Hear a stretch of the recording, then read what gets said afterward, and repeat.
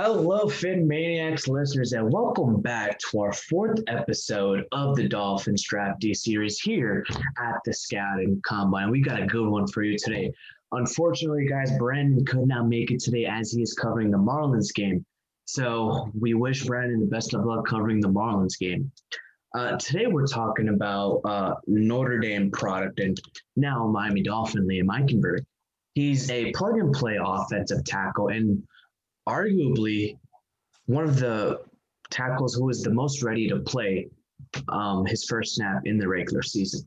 He started 38 straight games during his Notre Dame career.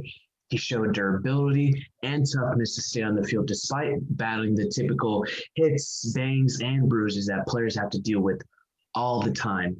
His experience out in South Bend allowed Eichenberg to become a savvy blocker who's able to handle double moves effectively, pick up stunts and blitz as well, which the Dolphins' offensive line had a lot of struggles with last season. And he knows how to recover when he gets beat, which is super important. So now this is basically the fourth episode of the Dolphins Draftee series, and we have a special guest today that can provide us on some insight about Liam Eichenberg. He's a 7-time Pro Bowler, a 2-time All-Pro, 2-time second-team All-Pro, and part of the 90s All-Decade team and part of the Miami Dolphins honor roll. It's Richmond Webb, everybody. Richmond, how you doing today, man? I'm doing good. How you doing today? I'm doing great, man. And I gotta say, I'm a youngin. I'm only 21, so I didn't really get to see you play a lot. But I talked to my dad. And he told me, he said, man, this dude was a straight mauler back in the day. This man knew how to play. This man knew how to play. So I got to ask you, in today's game, in today's era, what is lacking from offensive line these days that you and, your teammates played back in the 90s? Well, I think there definitely has been changes, but offensive line play, for the most part, is pretty consistent. I think the thing that the league tries to focus on now more than anything is trying to limit the amount of contact that you do with your head,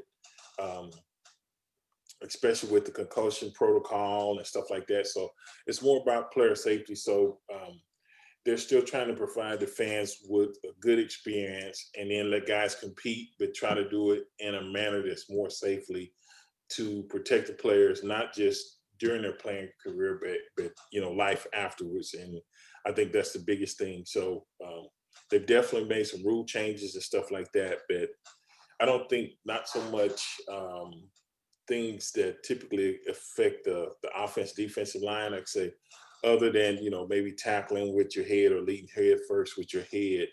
But I think that's the biggest thing. And I think offenses now compared to when I played were probably more similar to the Dolphins, where we were a team that really threw the football a lot, and that was based on having Dan Marino as quarterback, and he was just that was his thing. So when you get a guy with that type of talent, you try to surround him with 5 guys to let him maximize his talent and his production, and when you get someone like that, it just made perfect sense. So I think the league now is throwing the football much more compared to when I first came in. Yeah, a lot of teams that was more physical, just downhill running and wouldn't pass as much as the Dolphins.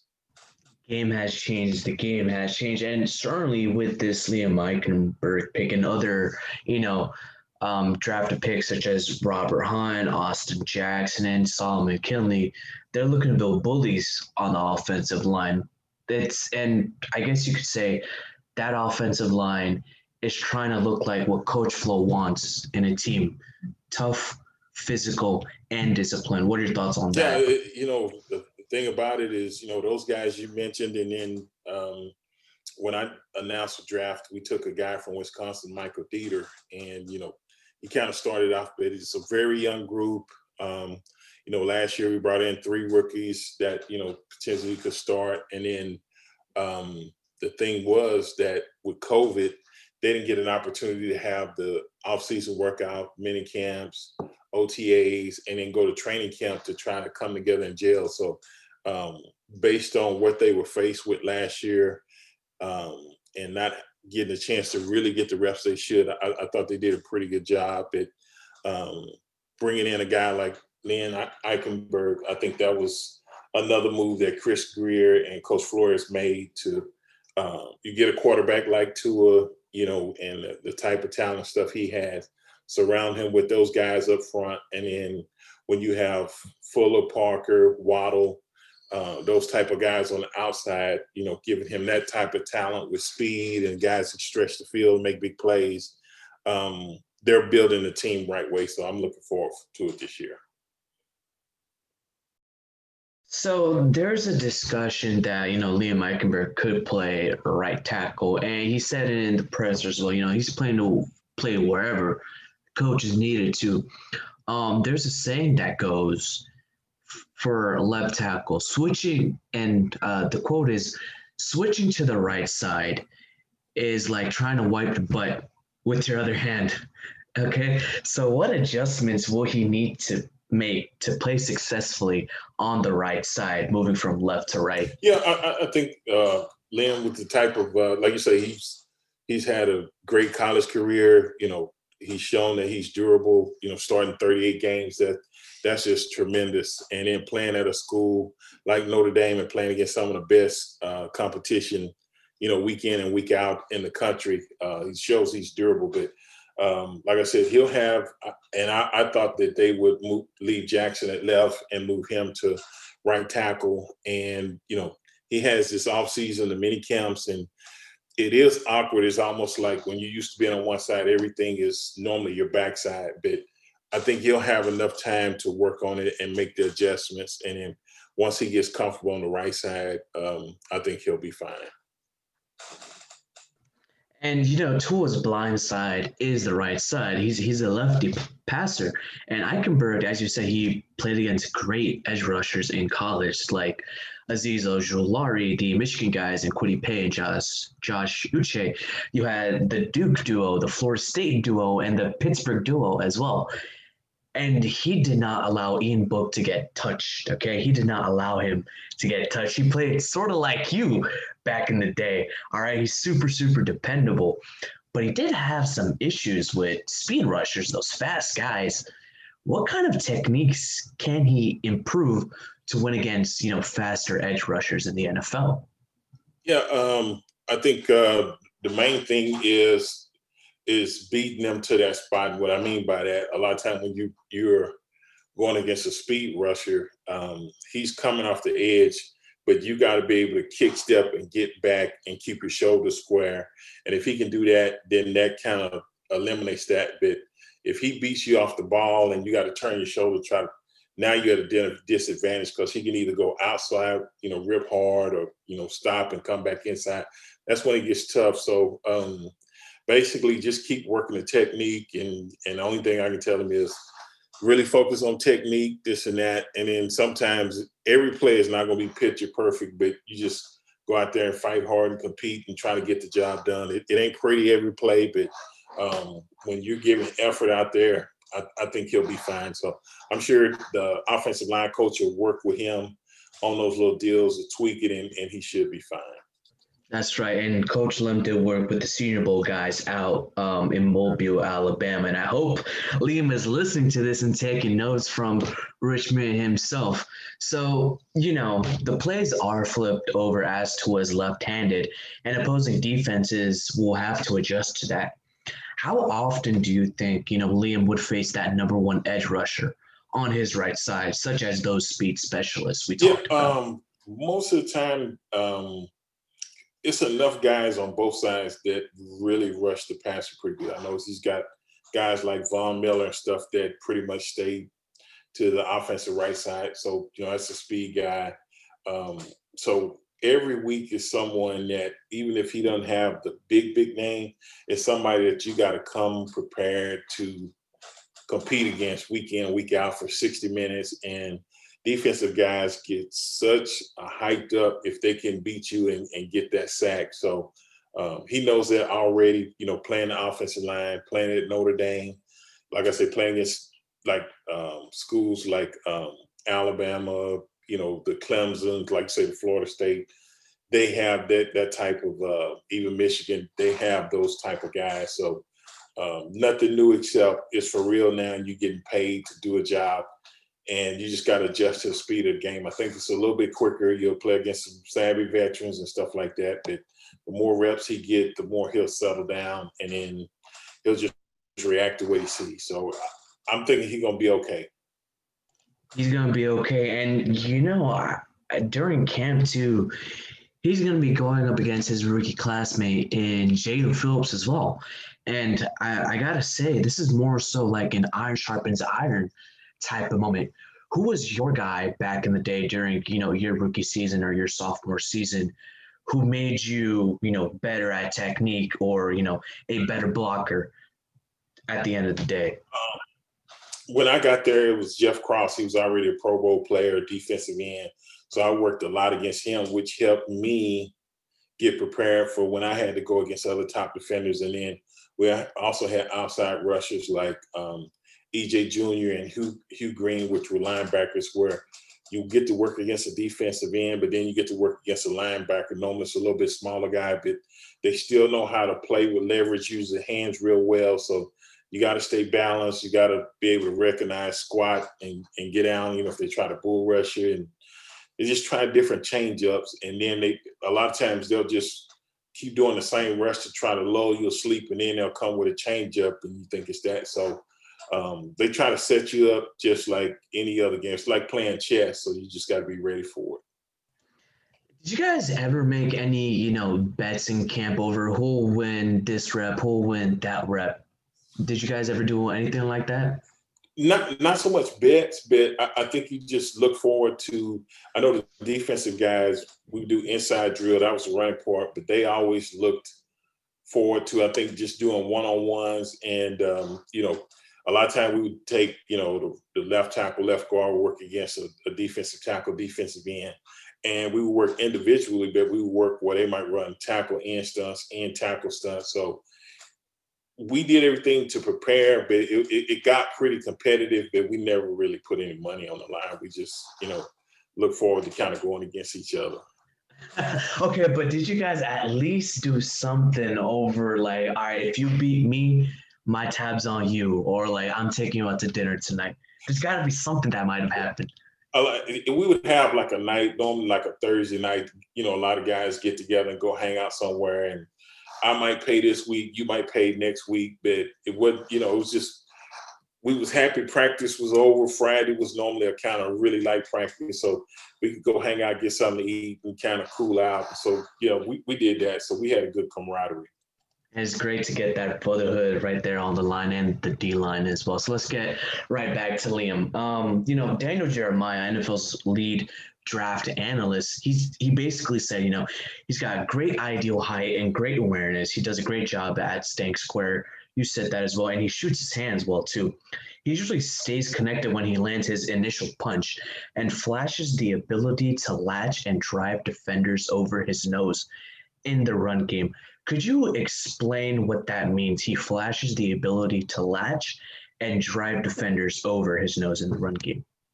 Yeah, basically it's like, once he makes contact, he uses an initial punch with his hands, and then he locks with his hands, gets his hands inside, and then you can maneuver the defender a lot of time, or continue to drive, keep a good base, and drive and get separation to where you create a running lane or whatever. That's the good thing about that, is that, he's played that position for so long. And so it's just, he don't even have to think about it. It's just a natural reaction for him. So that's definitely good. And if you get your hands inside, it's a lot less likely that you'll get holding calls. So he's already got some good fundamentals that he's learned. And you get that when you play at a school like Notre Dame, because they, no matter the position, they're normally one of the top 7-8 teams in the country, and they continue to put guys in the league and guys that normally turn out and produce and play pretty well. So they got a good program up there at Notre Dame. That's true. Year in and year out, they produce offensive line like candy, man. It's crazy. It's absolutely crazy. And, pass blocking has been his main strength the last 2 seasons. but he showed a lot of improvement in the run game his final season. You pair him up with Robert Hunt, who people say can be an all-pro guard at the NFL level on the right side. How does this look for the Dolphins' run game next season? It looks beautiful to me, especially with a guy that's as physical as Honey is, like you said, and it just fits perfectly when you get a guy like Liam Eichenberg that gets that punch, lift the guy up, and then you can work a team block or tackle, guard, block back to the backside linebacker to really create space where the running back just comes right in there, and those 4 or 5 yards turn to 7, 8 yards in the second half, or you may break a big one. So anytime you get a guy like that and you can pair him with another guy that's really physical, and they work together in unison, that's a beautiful thing there. So I'm looking forward to training camp to see how this comes together. So are you going to be there at training camp trying to see what the offensive line's going to do? No, I'll be getting the updates and stuff like that. I live in Texas, so Yeah. I'm going to go down for a game this year, but I'm not going to probably be a training. It'll be too hot. I had enough of that when I was playing, so I could watch the NFL channel or get my Dolphin updates, via the internet or something, but it's too hot. I'll leave that for the other people. They can fight over those seats there. Hey, maybe I mean, if you want, you can rough them up a little bit and beat their behinds, make them play like how you did back in the day. That would be cool to see. Man, I'm too old to be trying to rough somebody up. That's about maybe one good play, and then I'm in trouble. So I'm gonna leave them. It's their time to shine. I had my time, so I'm looking forward to being a fan. I like the way the team, the direction, everything, and Coach Flores and Chris Greer have done a tremendous job, and it keeps building, and it shows. I think we got the right coach. It's been a while since the Dolphins have kind of had the success, but it feels different, and I think we definitely head in the right direction. So it's going to be a lot of happy Dolphin fans. And that's really, really great to hear. And since we're on the topic of the run game, the Draft Network's Kyle Krabs, he basically wrote down in his scouting report of Liam Eichenberg. He says, and I quote, he's best when releasing vertically at the snap in the run game and either double teaming to the second level or stepping down to collapse and create a soft edge. Now, in those type of situations, it's usually trap blocks, whams, and off-tackle runs in the run game. Do you expect to see a lot of those whams, traps, and off-tackle runs this season? I think you'll see some. Definitely, like you said, him working with Hunt to the backside linebacker. You pull the backside guard and let him lead on the front side, and then you can either use they really don't have a fullback, but a lot of times people use a tight end to still get the same thing done, and then the back just reads it and goes up. So when you got guys that can run it effectively, and typically your right side is your strong side, and typically most running plays go to the right side, I can see us doing some of that and doing it very well and executing. So yeah, I can see that. So as a former offensive lineman, what was your favorite run game play or run game design that you really looked forward to? I think a lot of time I liked when the plays were called to my side. Not so much always cutting off or stuff, but that way you get to come off, or I get to double team with a guy like Keith Sims, and we get to work, back this and that. It's nothing more rewarding when you can lift that defensive tackle up and then drive him back, because now the linebacker can't see and he's trying to maneuver around and see where the ball going. And a lot of times when you got two big guys like me and Keith, you can't see around him. So by the time he sees it could be a foot race. So I always liked when it was always plays called to the left side, which we were on. Pancake or not to pancake? You Really? tell me. Pancake or not to pancake? Why wouldn't you pancake? Well, nowadays in the NFL, sometimes they call fouls on these offensive linemen when they're doing a pancake. Either they give him an unnecessary roughness or some type of personal foul. So now, let's say you were playing in the NFL. Would you still do it and grab that foul off from the ref? I would want to do it. I think it's just natural aggression. I think you try to set the tone when you can, really get a good lick on a guy, pancake him, this and that. That takes a little bit out of him. If you do it a few times, like you say, you get the doubles going, this and that. Now he's trying to jump around blocks, this and that. So that's when it becomes effective. But like I said before, the game has changed a little bit, and they try to protect player safety. So you're right.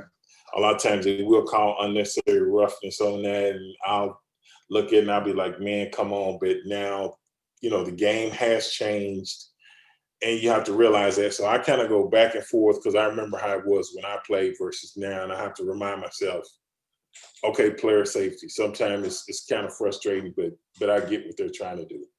So with Eichenberg, he's got heavy hands, which helps a lot in the run game. You certainly know that. And he's got those quick hands, and he uses it a lot in the two-hand punch, when you jab and you grab the chest, that type of technique. You learn that with the Fighting Irish. However, sometimes when you see it on film, it doesn't lead to consistent success at times.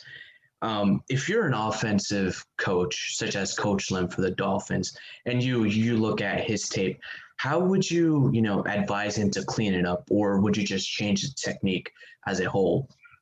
Yeah, I think that the punch is good. I think the thing is, once you punch and get him lifted up, is try to go ahead and get engaged with him. And I think that's something minor that it's not going to take much to, tweak that and fix that. So I wouldn't try to change it. He does it pretty well. You just want him to be consistent when he does it. And the main thing you want to do is when you punch and you get a guy lifted up, get your hands inside and you can maneuver him. So that's the main thing. And majority of the time, he does a pretty good job with that. So that's why I say just tweak it a little bit, and he becomes more consistent with it. And that's a very minor issue. So I think he'll be fine.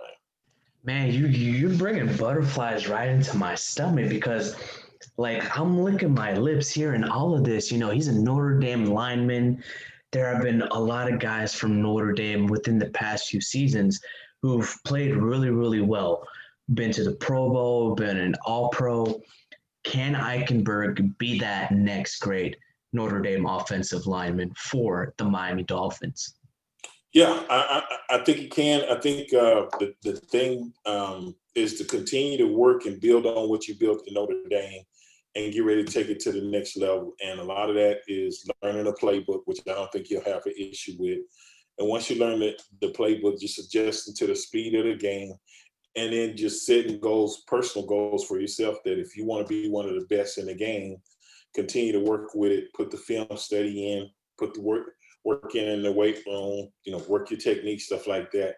And at least if you set the goal, even if not, I think you're still going to still be one of the, even if you're not the top, you'll be one of the top guys in there. And I think you got to set goals and try to achieve them. That's in anything, in business or anything. And I think if he does that, because he's pretty good now, I think he can definitely turn into the next great lineman from Notre Dame.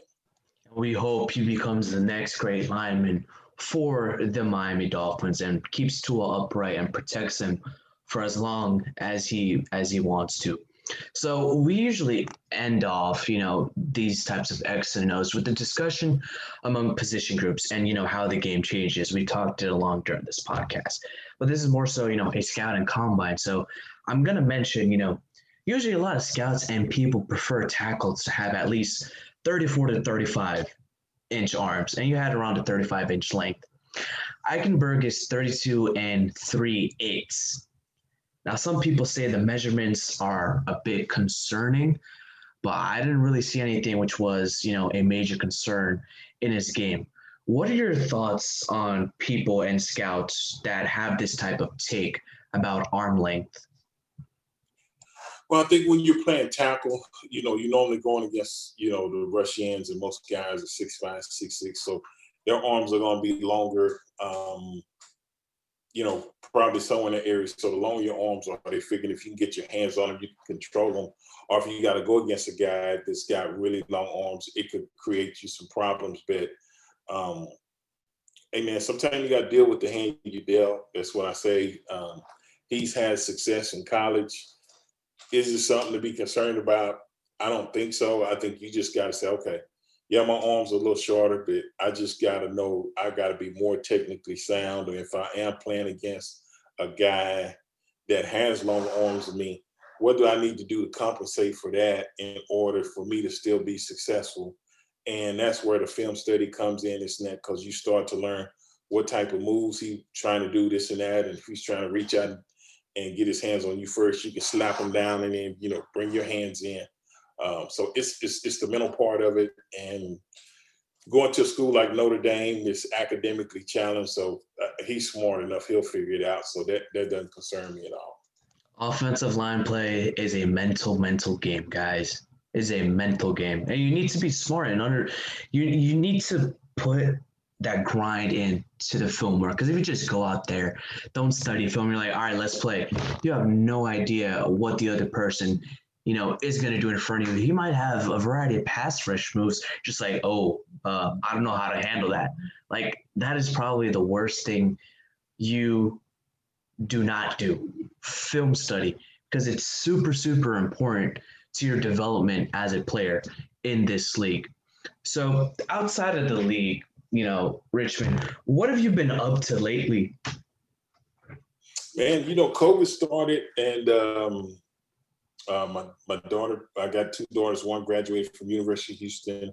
Then my youngest daughter was a freshman. She finished her first year at Texas A&M. So just adjusting to becoming an empty nester. And then last year, I actually started sitting in on a podcast. It's called Inside the NFL with Reason and Mr. Ball Game. And we normally do like a weekly podcast, put it out there for the Dolphin fans. So the good thing is I'm learning to do other things since I got a lot more time on my hands. And I'm probably more on Twitter than Facebook. And my name, Richmond Webb. So, man, other than that, I'm not doing too much, just waiting for the football season to start. That's it.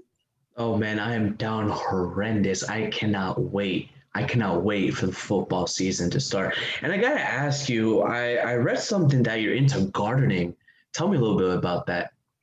That's another thing I started during COVID, man. We were on lockdown, couldn't go anywhere. And I think last year I grew some tomatoes and bell peppers, and actually it turned out pretty good. So I had I replaced some citrus trees, but I got lemon, lime, orange, some young trees that hadn't really started. I got a couple of them that's going to start producing fruit, but this year I got some tomatoes, bell peppers, jalapenos, banana peppers. Ooh. So I enjoy that. That's kind of I get to meditate, and it just, if I'm stressed out about something, that kind of relieves me of that, and I like doing it. So I didn't think I would, but I really like gardening, this and that. It's relaxing for me. So I just recently moved from Miami to Orlando, and I brought my curry tree plant with me. My grandma brought it over from Pakistan, as I'm of Pakistani descent. And it's been in my family for over 20 years. So like I grew up with that plant, and it was from like a little pot to like this massive 20-foot pot now. So it was a pain putting it into the moving truck.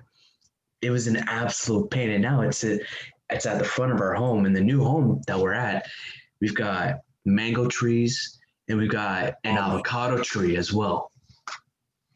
I got an avocado tree. Mine are young, but it ain't. Are yours producing yet? Mine are young. So, I mean, a lot of stuff has health benefits to it, and I just started reading. I said, well, let me start trying to grow some of this stuff my own and have my own little fruit and, avocados, because, my wife and they love avocados. So if I can get that to produce this, one less thing I have to buy at the store. So I look at it that way too. Yeah, I cannot wait for that mango tree to produce, because look, it's summer season. You gotta have the mangoes. You gotta have mango smoothies, mango milkshakes, mango whatever. It's like my favorite fruit.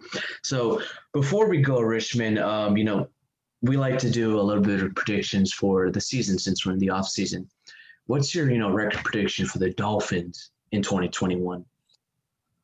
Well, we won 10 last year. First year we won 5 under Coach Flores. I think the way that he's building it, I'm expecting 11, 12 wins this year. I know we have an additional game, this 17-game season instead of 16 games, but